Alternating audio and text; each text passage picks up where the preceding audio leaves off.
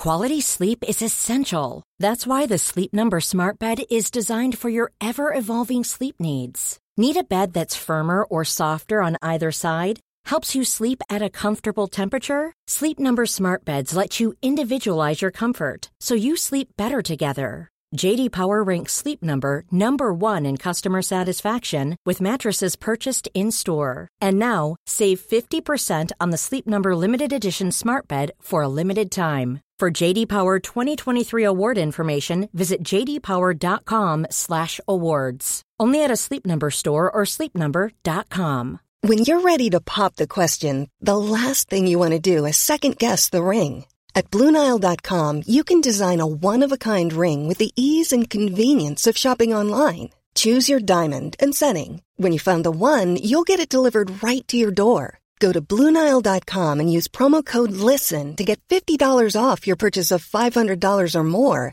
That's code LISTEN at BlueNile.com for $50 off your purchase.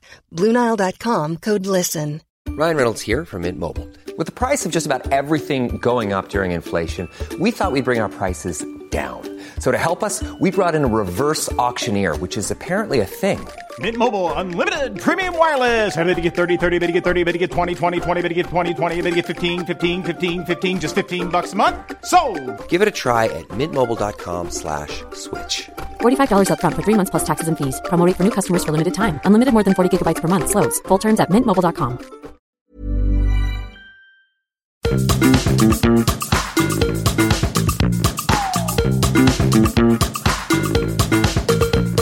This is Reasons to be Cheerful with Ed Miliband and Jeff Lloyd. Hello. Hello. A new dawn has broken, has it not? It's the first Reasons to be Cheerful of the Biden era. And the post-Trump era. Yes, perhaps more pertinent. Doesn't it just feel like a relief? Isn't that the overriding feeling as of relief? Totally. And actually, I was listening to Pod Save America, another podcast, the other day, and they were saying, actually, it was really good he wasn't at the inauguration, because it sort of meant that he was kind of out of the picture and it wasn't all about him. I thought it was a good point. It was. You know, at the same time, you kind of wish that he behaved like a grown-up as well, though. I know, but we long gave up on, I mean, you know, that sort of seems, you know what I mean? So, yeah, I think, you know, the world feels like a sort of fairer, better, safer place than it did a week ago. Even, you know, just he's rejoining the Paris Agreement, the other executive orders he's doing, and just the relief, just the sheer relief.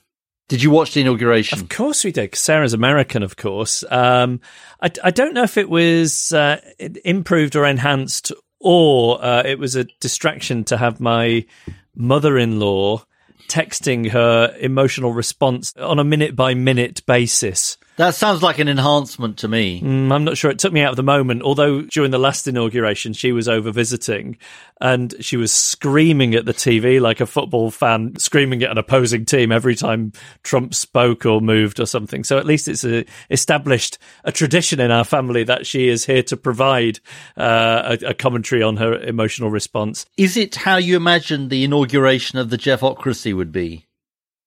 No. I mean, you know, they had Amanda Gorman, the young poet. Yes, it was perhaps a standout moment. Yes. I think at the inauguration in the Jeffocracy, I'd probably do the same, but with Pam Ayres. Okay. Doing one of her famous poems, maybe I wish I'd looked after my teeth. And also, I know Joe Biden went big on unity in his speech, but I personally would do a lot of gloating. I think, actually, what I thought was very interesting about this is that Biden has always been seen as being in the sort of center of the Democratic Party. I think it was, and it speaks to the moment, it was, you know, there was obviously the stuff about unity and healing and so on, but his line about the cascading series of crises and, you know, in the run up to the, inauguration, he's obviously really, and, you know, he's responding to the moment, obviously the public health crisis of the moment. But it was a strikingly radical. I saw something in the Financial Times saying he discovered his inner radical. It's interesting how the moment is very, very important for making the president in a way. And that was the argument of this FT piece. Having set out this series of cascading crises, it now seems like he's set up an expectation, which obviously he's got some determination to fulfill, that he will act on not just on COVID, but the economic crisis, the climate crisis, and racial injustice, which are the 4 crises that he has identified. Now, before we get into you sort of giving us the big sell on the episode, I'm going to say it's about blue zones. Now, can you just sort of quickly summarise what those are? Places where people live a long time. And I think you have become obsessed in recent months with my health, with your own health, with the cycling, the cold water swimming, the cold showers. You've got your David Bowie like cheekbones going. Can we just talk about kimchi for a minute? Oh, please do. Yeah, that's this like cabbage thing. Yeah, we had Hugh Van Whittingstall was recommending it. It's made me really unpopular in my household. I mean, it's incredibly smelly, this cabbage. I mean, you don't need to be eating it to think it's smelly. You're not talking about some kind of output, are you? No, it's like, because it's fermented. The whole point about it is it's fermented cabbage. That's what's supposed to make it healthy. So you open the jar, and it's sort of just wafting doesn't even begin to describe it. Have you checked the expiry date? Yeah, it's fine on the expiry date. Okay. I mean, maybe I've ordered the spicy kimchi. Sounds good. So what are you having your kimchi with? Sort of raw, really. What, with a spoon out of the jar? More or less. I don't think that's quite what Hugh Fearnley Whittingstall was suggesting, was it? I don't quite know. Anyway, I need some kimchi guidance. But anyway, notwithstanding that, you want to live to 108, and so blue zones have become very interesting to you for that reason. At least, and blue zones are parts of the world where people live much longer and healthier lives than average. Back in the mid-2000s, journalist and author Dan Buettner came up with the blue zones idea after researching longevity hotspots around the world, and he identified 5 areas in Japan, Italy, Costa Rica, Greece, and the US where people tended to live particularly long lives. It turns out these areas have some key things in common, and the idea of blue zones is that a combination of people's diets, lifestyles, relationships, and culture help promote better health in the 5 regions. Dan has since been working with towns and cities elsewhere in the US to try and apply the lessons of blue zones. We're going to be talking to him about the story behind blue zones, asking him what they are, where they are, and what they have in common. Then we're talking to Thea Parikos, who lives in one of the original blue zones that Dan identified, the Greek island of Ikaria. We'll be asking Thea about what life is like on the island, what we can learn from her, and whether we can go and work for her. And finally, we're going to be talking to Betsy Price, who is the mayor of Fort Worth in Texas, about how the city has been trying to put some of the lessons from blue zones into practice. So what's your reason to be cheerful? Well, I saw on social media this week that there are new Adam Curtis films coming. He is a brilliant filmmaker. He makes these documentaries about big ideas and uses loads of archive footage and music. And he sort of goes deep into the ideas that underpin changes in society, and they're beautifully made, and he's got such an interesting brain. And Century of the Self, am I in the right? Yes, that's exactly right. Yeah, he's so good. And just I don't know if you do this. There are certain people who every now and again I will Google to see what they're up to, just because I'm desperate for new material. Like me, you mean? Yes, exactly. Ed Miliband. What's he up to these days? That's the first thing that comes up if you start typing in Google. It says, "Where is Ed Miliband now?" What does he do now? What's his new series? There's not that much information at the moment. I think it's about the history, the emotional history of the modern world, and how we as a society and as a culture have come to prioritize the expressing of emotions and putting an emotional framework on everything, which of course we think of as being extremely healthy. but I guess he's going to be digging into it and making us think about it a bit differently. I don't know. There's just one trailer cropped up on social media the other day, which was very Adam Curtis-y, but it doesn't give much away apart from just whet your appetite and make you think, oh, here's something to look forward to. Well, let's see if we can get him on the podcast. I'd love to speak to Adam Curtis. What's your reason to be cheerful? Well, mine is food related, it's the sort of denouement, if I can use such a grand phrase or put word, to the squash, tahini and sesame soup story from last week. So I think partly because I said on the podcast that I'd bought the ingredients and it was from your book. And I thought to myself, well, now I've got to sort of do it. So I did. I made it last week. And I was a bit disappointed because we didn't have any vegetable stock cubes. So I had to use chicken stock. And so I sort of spent some period sort of whinging to Justine that it was going to taste chickeny. That poor woman. Yeah, exactly. It has so exceeded expectations. I mean, first of all of it was eaten, not by my children, but by us. I mean, there was sort of some leftover, and that was had the next day at lunchtime. So it was edible, which is not true of the black bean soup debacle, as you'll remember. The chicken stock wasn't ideal, but was sort of, we kind of coped with, and it was sort of basically nice. And were any hedgehogs harmed in the making of that soup? No hedgehogs harmed. It was a resounding success, and it is thanks to you and the recipe book you bought me. You're listening to Reasons to be Cheerful with Ed Miliband and Jeff Lloyd. I'm delighted to say that we are now joined by Dan Buettner, author, journalist, and most importantly for our purposes, the founder of the Blue Zones idea. Dan, thank you so much for joining us. It's a delight to be here. Let's start with the basics. We've done a little introduction, but tell us in your own words, what are Blue Zones and what's the story of how you began to investigate them? Well, I originated the idea as a National Geographic project to, in a sense, reverse engineer longevity.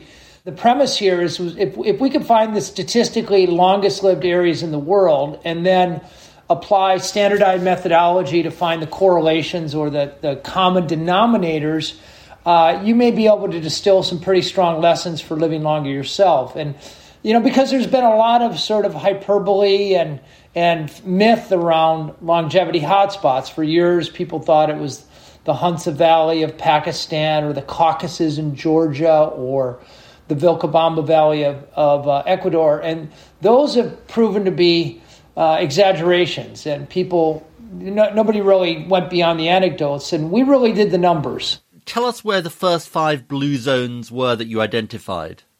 The longest lived women in the world are Okinawa, Japan.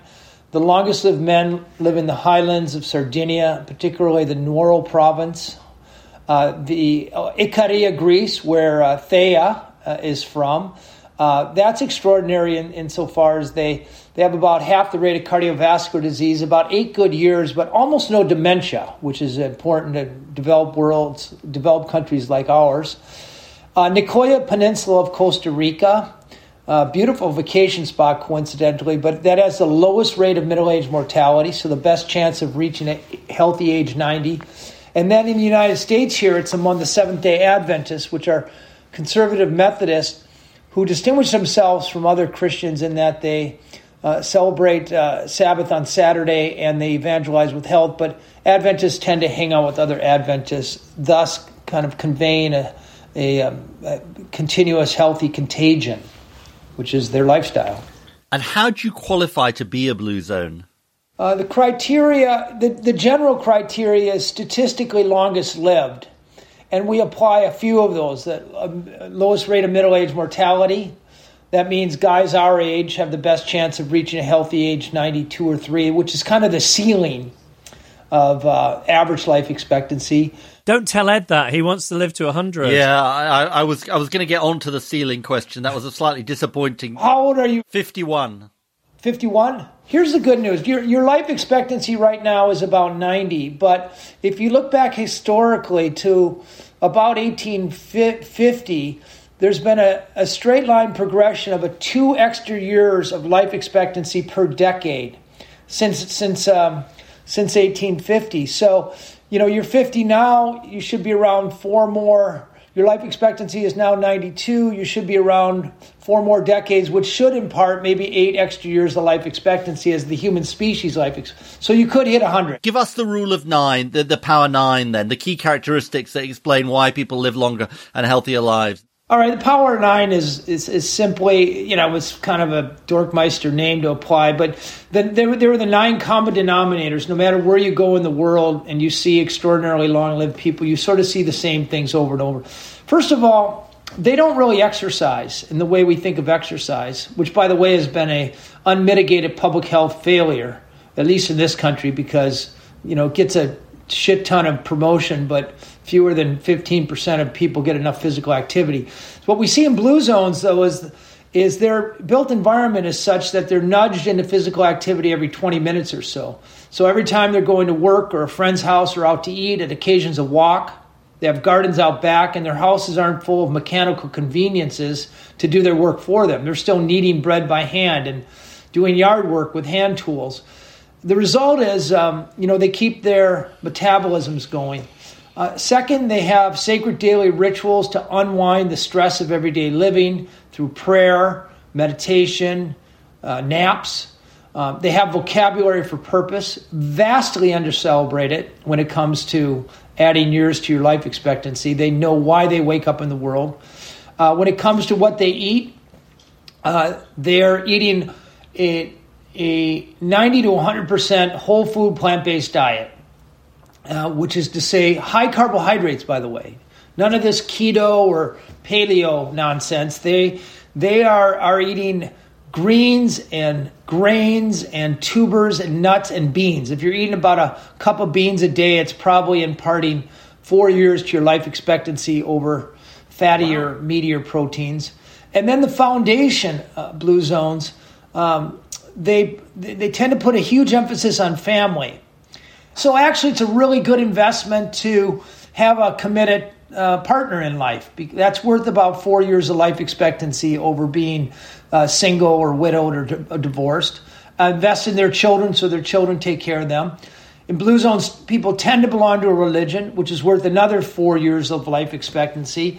And then finally, the big and I would say the most powerful lesson is they carefully curate their social network. So their best friends are reinforcing eating these plant-based diets and moving naturally and having a sense of purpose. I mean, that is a great list. Just on the religion point, because I was also struck by what you said in your Seventh-day Seventh-day Adventists. And by the way, there's a wonderful TED talk that you've done that our listeners could tune into too. Just talk to us about the religion thing for those of us who aren't religious. I mean, is that about community? How do you see it? This is all correlation, right? It's not a cause. I can't say one causes the other, but I can just say that if you're religious, you're more likely. So people who are religious, they tend to have a built-in community. If you're lonely, you don't have at least 3 friends you can count on a bad day. That shaves about 7 years off your life expectancy. Religious people tend to have their, church friends or temple friends. They're less likely to engage in risky behaviors. They have a day a week where they slow down, unwind, de-stress, realign their lives.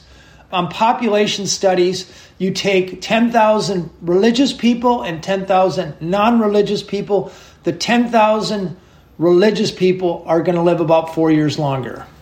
Wow. And what about things like topography or climate? I'm looking out my window here in London, and as ever, it's grey. It's probably going to be drizzly a little later. I mean, do we stand... You're screwed.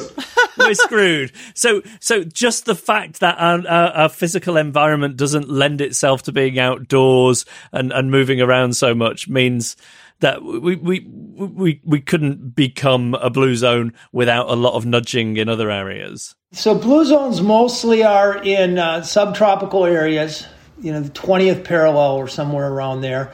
So they seem to hit a sweet spot where infectious diseases like malaria, cholera, Giardia, etc., aren't a problem, but they still are able to go outdoors all day long. Indeed, access to vitamin D is protective for them. They can have 3 growing seasons a year. So gardens, I believe, are a huge contributor to their longevity because they can be out every day working the soil and have constant access to fresh vegetables. Now, that being said, the environmental componentry or characteristics of blue zones are completely portable to London. So even though it's not nice, a bigger predictor of how much physical activity you're going to get is not necessarily the weather. It's whether or not you can walk to your friend's house or to the pub or to work. And that's usually a function of how your street engineers, your city engineers design your streets. Are your streets designed for human beings or are they designed for automobiles? There's often thought to be a relationship between income and life expectancy. Do blue zones, are they typically richer than other areas? So this is, once again, there's not an easy answer. In the United States, and I imagine Great Britain to an extent, if you're in the top 20% income bracket, it's probably worth 4 or 5 extra years of life expectancy over being in the bottom quintile. And that's probably because of access to health care and to be able to afford, it's not so much afford healthy food, but afford what we call healthy food. Conversely, and interestingly, in blue zones, it's often the poorest people are living the longest. And the best example is in the Nicoya Peninsula of Costa Rica. Very interestingly, the poorest people have the highest life expectancy. And we also partnered with Stanford and found that the poorest people in Nicoya also have the longest telomeres. And those are the caps at the end of our chromosomes that degrade with time and stress. The longer those caps are, the greater your biological life expectancy, or your greater, the better your biological youth. And the poorest people had the longest telomeres. One other thing, stress, Dan. You say eloquently in your TED Talk that stress is a problem. Meditation, are you sort of, meditation time out? Is that on your list? Yeah, meditation works. Meditation wasn't big in blue zones, but you think about what meditation is. It's basically sitting quietly and not letting your brain go into monkey brain. In blue zones, that's achieved often through, in Okinawa, through ancestor veneration, which happens every morning. You spend some time remembering where you came from and thanking your relatives of 15 or 20 minutes a day. In the Adventist community, it's through prayer. It's a form of meditation. Nap taking also works. It lowers cortisol levels, lowers your chance of heart disease, calms you down. It's a little different mechanism, but it works.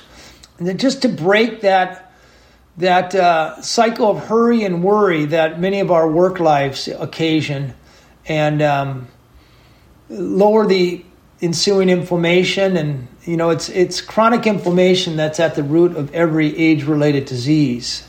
And if we don't move to a blue zone, although we're tempted, I think we'll become increasingly tempted as we go through this podcast, you're exporting the lessons of blue zones to other parts of the world, including to the United States. Talk to us about that, Dan.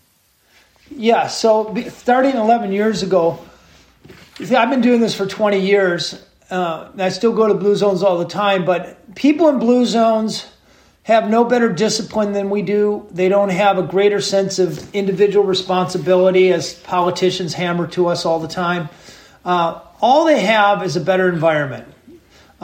Fruits, vegetables, nuts, and beans are cheapest and most accessible. Walking is the easiest way to get around. Loneliness isn't an option because of the way their cities are built and the way the sort of social expectations they have. And they're kind of born with a sense of purpose.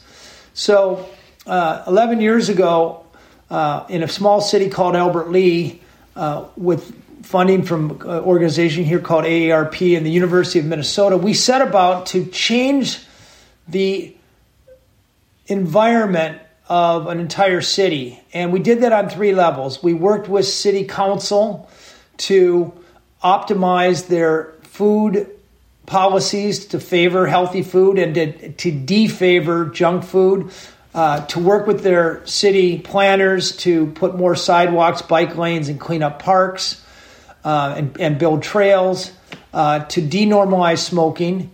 And then we went to every restaurant, grocery store, workplace, school, and church and convinced them to go for Blue Zone certification, which means their policies and their designs nudge people into moving more, eating less junk and more plants, socializing more and connecting more. And then a third team got 15% of the adult population, which is kind of a tipping point, to become a Blue Zone ambassador and to optimize their own homes. And lo and behold, in 2 years, life expectancy went up by 3 years, and healthcare costs dropped by 40%. And since then, we've been to 54 American cities with this plan. We have a full-time staff of about 200 people. That's my main business these days. Now, Dan, what's the checklist? As I was going to get onto this, what's the checklist for each household that becomes a Blue Zone ambassador? Because that's really useful to know. You know, most of us are on what I call a seafood diet, SEE. We eat the food we see. So when we walk in our kitchen, if a bag of chips or crisps, I guess you guys call them, are sitting on, or cookies are sitting on the counter, guess what we're going to eat? So, we advocate a junk food drawer that's out of the way, and then a high-quality fruit bowl that's in the way, that's getting rid of the toaster, for example. Most of what we put in toasters isn't all that healthy. Making sure you have a comfortable pair of walking shoes. So by the door, it's just a nudge, but it helps remind you. Longest lived people are sleeping about 8 hours a day. So to set up your bedroom so you're more likely to get that 8 hours. Blackout shades, no screens in your bedroom. There's no Blue Zone silver bullet. Our approach is silver buckshot, unleashing this healthy swarm of nudges and defaults in every facet of our life. So you set it up once, you turn off your brain, and you're nudged into the right thing over time. And quite frankly, it has to be start in your home and your personal life, but it really also needs to extend to where you shop, where you eat, where you go to work, where your kids go to school, and the policy of your city for it to really work. Okay, Dan, you've given us the rule of 9. You've educated us. I'm totally all ears on this. But let me ask you a sort of slightly more direct question, which is, do you practice Blue Zonery yourself? Yes, I'm 99% plant-based. I'll have a piece of fish every now and again, but I'm socially connected. I know my sense of purpose. I do live a Blue Zone life. I'm 104, and people say I look all right for that. Obviously our listeners can't see you, but that is, you look, let me just say, you look really good for 104, Dan. Yeah, not a day over 95. You look great. Well, listen, Dan Buettner, self-confessed Dorkmeister, which I thought was a brilliant word, which I think we should co-opt. Thank you so much for joining us. We are absolutely fascinated. We are totally on board for the Blue Zone's idea. And let me just say to your audience, if you have lingering questions, my Instagram handle is @Dan Buettner. If you DM me, I'll answer your questions to the best of my ability. I didn't know you guys a half an hour ago, and I feel like you're my best friends. So thanks for that conversation. Totally. Small details are big surfaces. Tight corners are odd shapes. Flat, rounded, textured, or tall. Whatever your next project, there's a spray paint pattern that's just right. Because Rust-Oleum's new Custom Spray 5-in-1 gives you control with 5 different spray patterns. So you can tackle nooks, crannies, edges and curves without worrying about drips, runs, uneven coverage, or anything else. Custom Spray 5-in-1. Only from Rust-Oleum. It's that time of the year. Your vacation is coming up. You can already hear the beach waves, feel the warm breeze, relax, and think about work. You really, really want it all to work out while you're away. Monday.com gives you and the team that peace of mind. When all work is on one platform and everyone's in sync, things just flow. Wherever you are, tap the banner to go to Monday.com. Hiring for your small business? If you're not looking for professionals on LinkedIn, you're looking in the wrong place. That's like looking for your car keys in a fish tank. LinkedIn helps you hire professionals you can't find anywhere else, even those who aren't actively searching for a new job but might be open to the perfect role. In a given month, over 70% of LinkedIn users don't even visit other leading job sites. So start looking in the right place. With LinkedIn, you can hire professionals like a professional. Post your free job on linkedin.com/people today. Well, let's hear about it in practice as a lived experience. We're going to speak now to Thea Pericos, who is an Ikaria resident, the owner Ikaria resident, the owner of Thea's Inn Guesthouse, which is on the island. Not only is it on the island, the number one rated Icarian accommodation according to TripAdvisor. Thea, hello. Hello. It's very nice to be here with you. Thank you for inviting me. Well, we can't wait to hear about Ikaria and your life. I mean, I'm imagining you a bit like Meryl Streep in Mamma Mia. How close am I? It's a bit different. A bit different. Okay. But tell us about Ikaria. If you were looking out of your window now, can you paint a picture of the island for us? So Ikaria is a rugged type of an island. It's small in landmass. It's approximately 660 square meters. I want to say miles, but it's not miles. I apologize. We have a lot of mountains and ravines. We have a lot of water. We have rivers. We're very fortunate. We have forests. We have trees. We have green. It's a beautiful island, but it's a bit of a rugged island. And the sea, you have the sea right at your doorstep, or the mountains. It has a lot of variety. And it's just overall a beautiful place. But it's not your typical touristy Greek island. So what does day-to-day life look like, not just for you running a guest house, but what are people's jobs typically on the island? Tell us just a little bit about the kind of pace and style of life. So we do have a slower pace than other parts of Greece, and definitely a much slower pace than England or the States, for example. Many of the people here are self-employed. Many are involved in agriculture. Basically, the majority of people set their own pace. Unless, of course, you work for a doctor, you work in an office, and you have a set schedule. But the majority of people, they'll get up, they'll do their chores at home, they'll take care of their gardens, their animals, and then they'll go and they'll open up their shops, their stores, what have you. And we also are we're very social. So we don't sit on the couch when we go home, but we might go home, wash up, have a little snack or something, then go visit somebody. Or during the day, you might be going to the grocery store, you might see a friend, and you might sit there for 20 minutes talking. So we do have a much slower, more relaxed pace in that sense. We've heard from Dan about this idea of blue zones, and you got to know Dan. He came and stayed on Ikaria, and he stayed in your guest house. When he explained this project he was working on and the idea of blue zones, were you able to kind of see that Ikaria was one of those places straight away? Did it kind of fit in with his theory? The thing was, when he explained that he was here to do research on longevity, because we have a lot of elderly people who hit 100, my attitude was, okay, but that's normal, because that's how we all grew up here. We grew up with our great aunts, with our grandparents running up and down the mountains, going with them to the gardens and things like this. Trying to keep up with them was difficult at times. And I think once we first we understand, Icarians think Ikaria is a unique island. We consider it a special place anyway. But once it was understood that, we were different in many ways in our lifestyle, the aging population, I think it was appreciated. You speak as an Icarian, Thea, but you were actually born in Michigan. I was born and raised in Detroit. Yes, that's right. And so when did you move to Ikaria? Well, my mother's family is from Ikaria. And so we were very fortunate because she was very close with her family here. When we were kids, she would bring us often. After high school, I started coming more and more, and I just felt much more comfortable with the lifestyle here. And the philosophy on life and living that they have here, I find more realistic, actually. But anyway, I met my husband on one of my trips. We got married. We spent some time in Athens, spent some time in the States, and then we came back to Ikaria permanently about 26 years ago. And talk to us, if I may, about your lifestyle on Ikaria.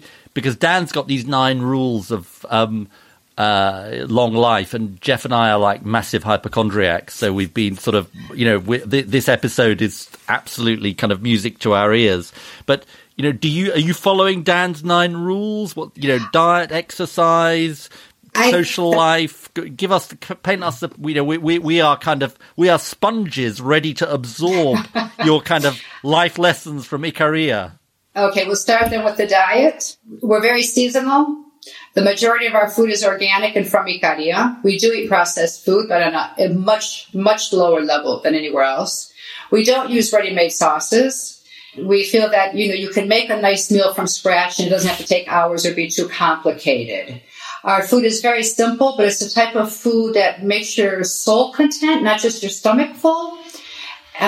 You can make such simple dishes with wild greens and different vegetables that grow different times of the year, different beans, some meat or some fish, whatever you like. But we are pretty much organic and very seasonal in our eating. Do you think there's something in the idea that it's not just that the food itself is healthy, but the lifestyle in taking the time to prepare it, and I guess the mindfulness of that is something that contributes to this way of life and the way people are living long, healthy lives on Ikaria?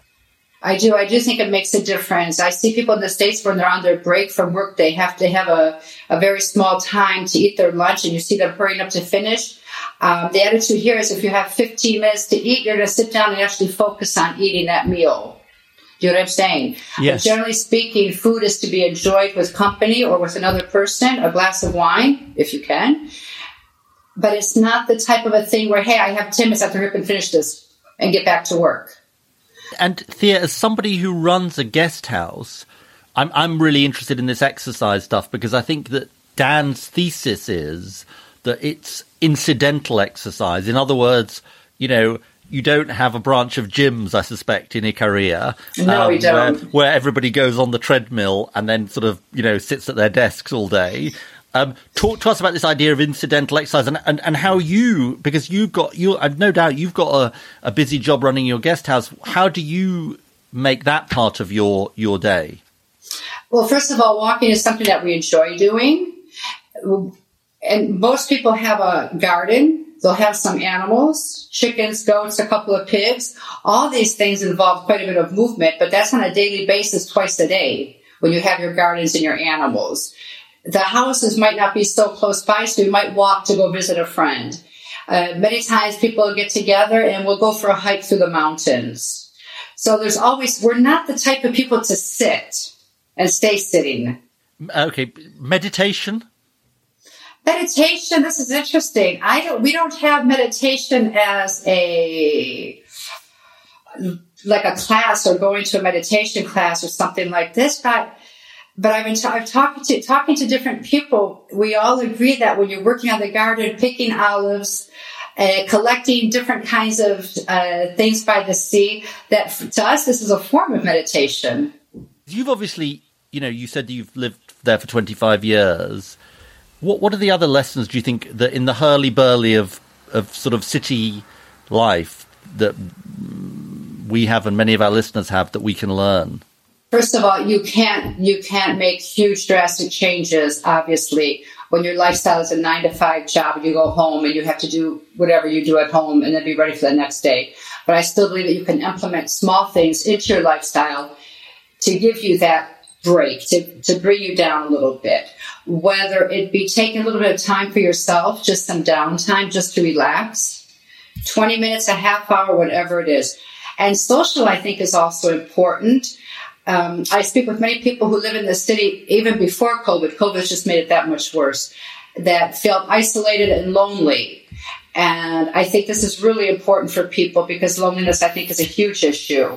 Whether you join a group that has similar interests to you, something through your church, whatever it is in your neighborhood, just to have some social contact with people, meet a friend for coffee, take that time. And the stress, I think, is a huge thing also. I don't know if I'm wrong in this, but sometimes it feels like you're expected to be stressed out. People almost wear it as a badge of pride as well. They want to tell you how busy they are. And it's crazy. I thought that would be changing a little bit by now. Jeff's talking about me when he says that. Look, everybody has stress. You can't get away from it, but it's how you deal with it. Can I ask you a really kind of dumb question, which is, I don't know any 100-year-olds or any 100-plus-year-olds. Do you know people who are centenarians? Yes. How many do you know? Oh, I don't know. I've never really thought about it. I mean, are they your neighbors or like people you know? No, my neighbors are only in their 90s. 1 in 3 Koreans make it to their 90s, just to give you the statistic. Gee whiz.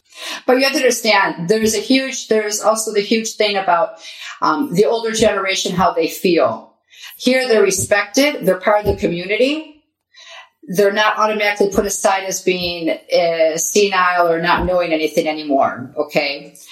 So we're all mixed together. All the generations will sit together at a table. An 80-year-old will be dancing with a 15-year-old, a 3-year-old will be sitting with a 12-year-old. We don't have these issues like this. We don't have the age complex. That's just a number. It's not so important to us. Now, Thea, I've got a really important question, which is: have you got any vacancies at the guest house for people to come and work for you? Of course, there's always room. I have previous experience as leader of the Labour Party, and I'm currently gainfully employed as a member of Parliament. However, I think both Jeff and I could work. Don't you think, Jeff? What would you do? I would be the kind of. Could I be a gardener? I mean, I would require a lot of training to become a gardener. Of course you could. I'll put you with my husband. You can take care of the goats. Oh, I can take care of the goats. That is good. In fact, my wife used to joke to me that given my personality, even if I became a sort of goat herder, I'd still be anxious about the goats. But maybe that's the answer. Jeff, what do you fancy doing? You could be a chef if there's a vacancy for a chef. Yeah, I'm very slow at chopping things. It takes me a long time to make dinner. I was thinking when the Beatles had a company, they employed a house hippie who was just sort of there to give good vibes to the place. And there you go, public relations. Yes, there we go. Perfect. So I'm going to be the goat herder. Jeff is going to be the house hippie. Yes. Thea, it's such a pleasure to speak to you. I think we want to come and visit, definitely. Absolutely. Please do. Yeah. You're more than welcome. It'll be a pleasure to have you here. Well, we're really, really excited. Thank you so much for joining us. Thank you. It was a pleasure. Thank you for having me. I'm delighted to say that we are joined now by Mayor Betsy Price, who is the mayor of Fort Worth in Texas. Mayor Price, thank you so much for joining us. Thank you for having me. I'm delighted to be with you. Tell us about how Fort Worth came to be involved with the Blue Zones project in 2014. Well, I've long known that the community health was a significant risk item. I mean, it causes a lot of lost time for employees, a lot of expensive health care, a lot of children whose health isn't good and they're not learning well. So in 2013, I was elected in 2011, and we started looking at community health. And in 2013, we started seriously looking at it. And I was aware of Dan Buettner's Blue Zones. As it turns out, the Chamber of Commerce was also looking at the program. But more importantly, Texas Health Resources, which is our largest hospital district, was looking at it. So the three of us came together and said, together, we need to drive this in our community. And this is Texas, and people said, you'll never get Blue Zones through in Texas. This is cattle country, and we're also a city of 900,000. And even Buettner said Fort Worth's too big to do this, but we proved him wrong. And there was a lot of interest, and we've seen a lot of great results. And tell us what changes have been made in the city in the during the period of the Blue Zones project, Mayor Price? Well, a huge amount of progress has been made. We tried to do this more at the grassroots. Since Texas is independent enough, if we tried to drive this from the top down, we were never going to get there. So we did it with a buy-in from the public, and we divided the city into 5 areas and began to tackle those one that we thought would be the most accepting and one that had the worst health. And we changed our smoking projects, our smoking ordinances, so there's no smoking. And we couldn't have done that without driving it from the grassroots side. We added 80 miles of trail connections. We added an active bike plan, transportation plan, so you can now cycle or walk and use transit to join those, some protected lanes.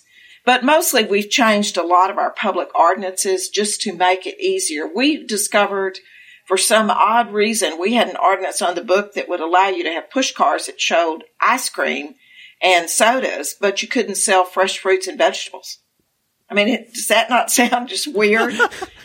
We quickly changed that, and now we have some push cars out there. We added some fresh fruits and vegetable distribution at our schools. So it's been a lot of changes to the city. How have the residents reacted to it? Overall, it's been very good. At first, there was some pushback. I mean, as I said earlier, this is beef country, and people said, "You're not going to take my meat away from me." And I said, "No, it's not the idea. The idea is for you to increase your exercise, increase your connectivity to other people, to add more fruits and vegetables, just to get out and get connected and to find a purpose." And it's generally been well accepted. It took us 5 years to get the message widely distributed. And there are still pockets of the city where you say blue zones and people go, "I don't know what you're talking about." But it told me that we'd made progress. I was in the grocery store recently, and there was a little 5-year-old boy shopping with his mother, and they're looking at some crackers and chips and stuff. And he said, "Oh no, Mommy, don't get those. Get these. They're Blue Zone certified." And that made me feel really good. Does that have a badge on it saying it's Blue Zone certified? Yeah, most of our grocery stores have sections that are organic and whole grains, and they will put a sticker on the shelves that says Blue Zone certified. And one of the interesting things that's been a huge change, all the grocery stores have now added at least one lane that instead of candy, gum, and sodas that are designed to grab you while you're standing in line, they now have fresh fruits, juices, water, really things, organic, whole grain crackers. And I was at one of the stores I was at, the line was longer for that weight area than it was for the others. And tell us about the progress that you have made, because you have had some quite significant impacts, haven't you? Yes, we have. When we first did, Gallup Wellbeing surveys the top 190 cities in the U.S. every year about the well-being and the health of the city. And that takes into your financial well-being, how you feel about your city, your overall health, all kinds of things. And of those top 190 cities, Fort Worth was number 185 on the least healthy, which was shocking. Our Chamber of Commerce president said, "Please don't put that out. It'll shock business." And I said, yeah, they need to be shocked. But last year when we surveyed, we were number 35 out of the 190. And this year we're number 31 out of the 190. Wow. And people's report that they have increased their physical activity. The first year we did it, you found about 5% of the people who said they exercised 30 minutes or more 3 times a week. This time we're up to 17%. Doesn't sound like a lot, but it's a huge growth. Smoking's gone down almost 40%. And that alone is a big deal. And residents' pride in their community went up better than 10 points. I know you said that you'll find sort of a bit of eye rolling here and there, or people who don't know about the Blue Zone, but by and large, you've been able to not just bring the public with you on this, but inspire them. It's something that they feel that they've got ownership of. Yeah, they have that. Somebody said, "We got a crazy lady riding her bicycle all over the city, so we got to do it too." But it's interesting. Is that you? That's me.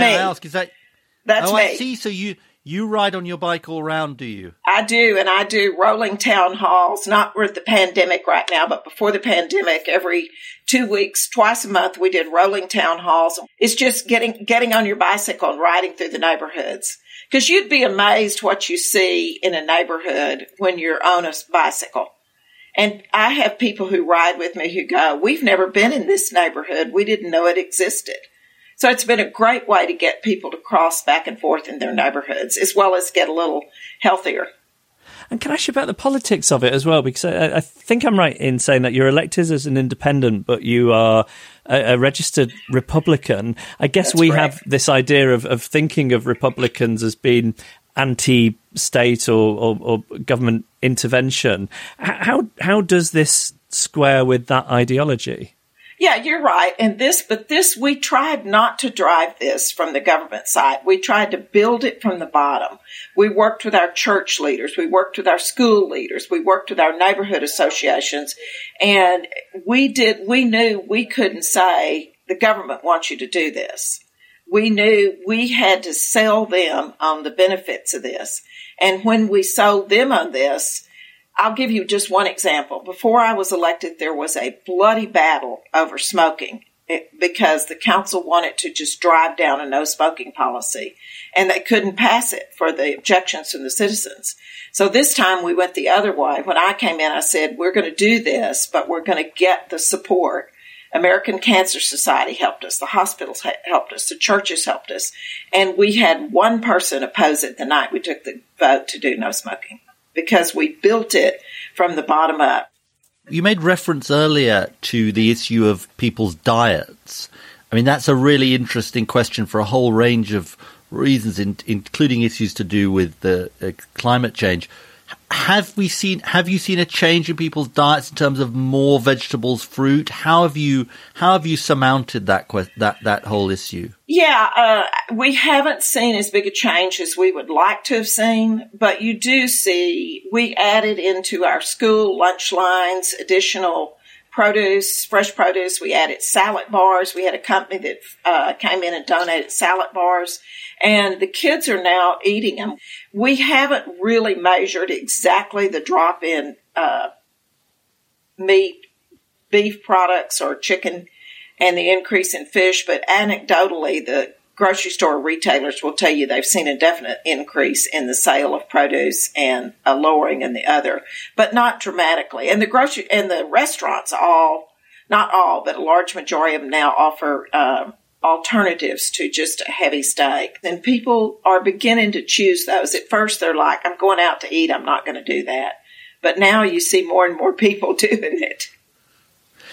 You mentioned lower income neighborhoods there, and I think I'm right in saying that some of your neighborhoods still face real challenges of low life expectancy, including some of the predominantly black neighborhoods. Yes.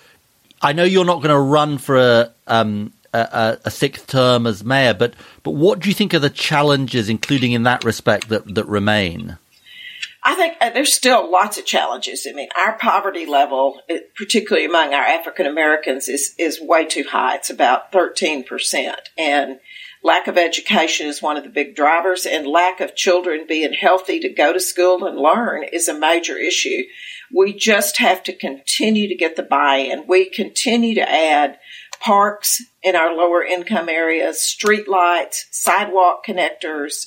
We put our B-Cycle program, which is the rent bikes, and we have free Fridays in some of those neighborhoods. It's not a project that we're going to finish overnight. It's an ongoing long-term project. We didn't get in the shape we're in overnight. We won't get out of it that quickly either. Now, I don't want to drag you into national politics, but we can't let you go without just sort of at least referring to the events of this week. You've obviously seen a new president, President Biden, inaugurated. How does it feel like America is going to go forward from this moment from your perspective? Well, I'm optimistic. I really think this is going to give us a chance to put a little different take on the virus and the pandemic that has everybody so worried.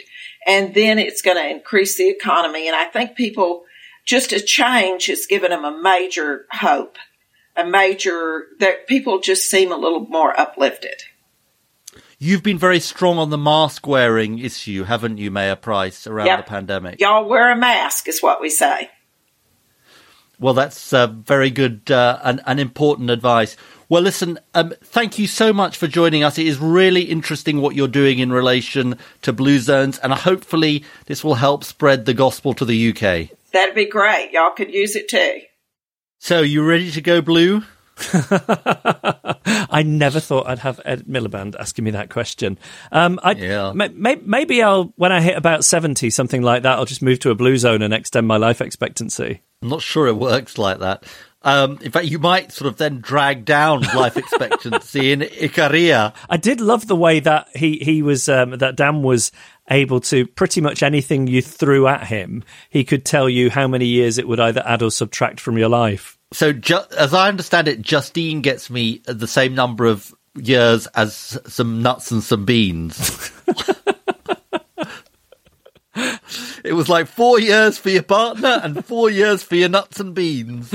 I tell you what I take out of it. I got onto this actually from doing some work on the book around walking and cycling.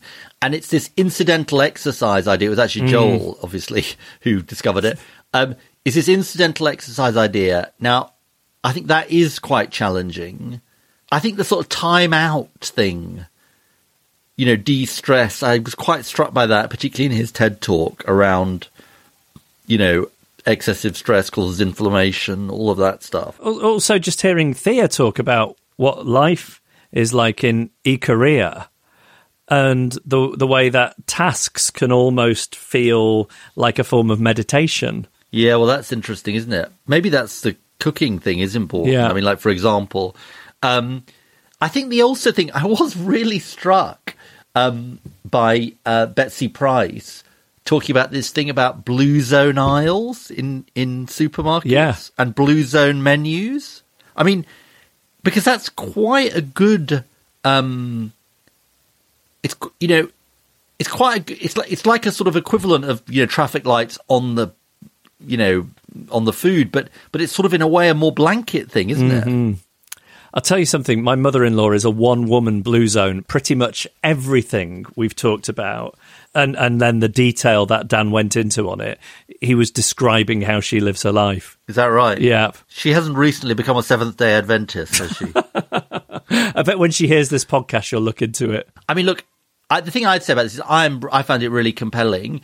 Of course, structural factors, poverty, inequality, all of those things have a massive impact. And I think it's quite important to think this is partly, okay, it's, you and I are sort of obsessive hypochondriacs, so we're sort of really interested in what we can do individually. But obviously it's also about how you structure your societies, not just in terms of their layout, incidental exercise, all of those things, but also how you structure them in economic terms to make it possible for people to lead these healthier lifestyles, and because of the direct impact that poverty, inequality, bad housing, all of those things have on people's life expectancy. Send us your ideas or suggest a guest for a future episode. Email reasons@cheerfulpodcast.com. Find us on Facebook or tweet @cheerfulpodcast. Oh, well, we're in the outro. We are. We've got the secrets to long life now, Jeff. I know. Next week, we'll try and cover eternal life. Do you think? I'm quite into that idea, actually. Have you ever considered getting cryogenically frozen? Definitely, yeah. Or head in a jar, your consciousness uploaded to the cloud? I'm not sure about that. Let's get back down to earth. Now, we've got some very interesting news, haven't we? You texted me this week to say, Happy Call My Agent Day. We did. I genuinely feel that this year so far for me has just been treading water to get to the release of the 4th series of Call My Agent on Netflix, which is a show we've talked about on the podcast a lot over the years because you turned me on to it. It was a recommendation from you. I thought you were going to say you turned me on, but yeah, okay. That was the other text I sent you. Yeah, all right, sorry, yeah. Yes, I haven't had a chance. Justine and I are saving it up for the weekend. Well, we did 2 episodes last night, and I'm very excited. I think it's great. It's Sigourney Weaver, apparently, yeah? Yeah, they got some good stars in it this time. Charlotte Gainsbourg was in the first episode. It is a drama, but a light drama, almost a comedy drama, set in a theatrical agency in Paris. And let me tell you something. When you first recommended it to me and Sarah, we watched it and we loved it. She then recommended it to a couple of friends who thought it was awful. They said, it's like a trashy soap. You only like it because Ed Miliband told you to like it. Outrageous. And that led us to question our own judgment. But what I've enjoyed is in advance of this series, there's been a slew of articles in the New York Times, the Guardian, everywhere, talking about what a great show it is, and I feel vindicated, and so should you. I think I'm right in saying that it was Sam Coates of the Times who put me on, Now Sky, who put me onto it, actually. Well, thank you, Sam. I think so. Well, anyway, I'm looking forward to it, and I will report back. It's obviously a bit sad it's going to end, but all good things come to an end. And it is one of those shows, because it's set in Paris and because it portrays that Parisian life so well, you just think, why don't we just all go and live in Paris when this is over? Or in Icaria.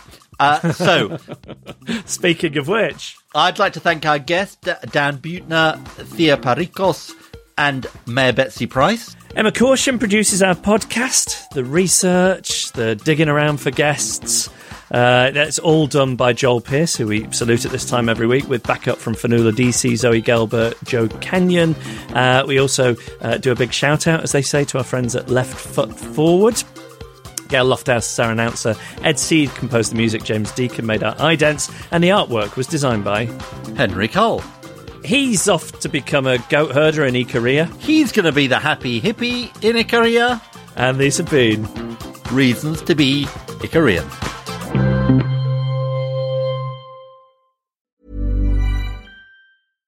Hi, I'm Daniel, founder of Pretty Litter. Cats and cat owners deserve better than any old-fashioned litter. That's why I teamed up with scientists and veterinarians to create Pretty Litter. Its innovative crystal formula has superior odor control and weighs up to 80% less than clay litter. Pretty Litter even monitors health by changing colors to help detect early signs of potential illness. It's the world's smartest kitty litter. Go to prettylitter.com and use code ACAST for 20% off your first order and a free cat toy. Terms and conditions apply. See site for details. When you need mealtime inspiration, it's worth shopping Kroger, where you'll find over 30,000 mouth-watering choices that excite your inner foodie. And no matter what tasty choice you make, you'll enjoy our everyday low prices, plus extra ways to save, like digital coupons worth over $600 each week. You can also save up to $1 off per gallon at the pump with fuel points. More savings and more inspiring flavors make shopping Kroger worth it every time. Kroger, fresh for everyone. Fuel restrictions apply.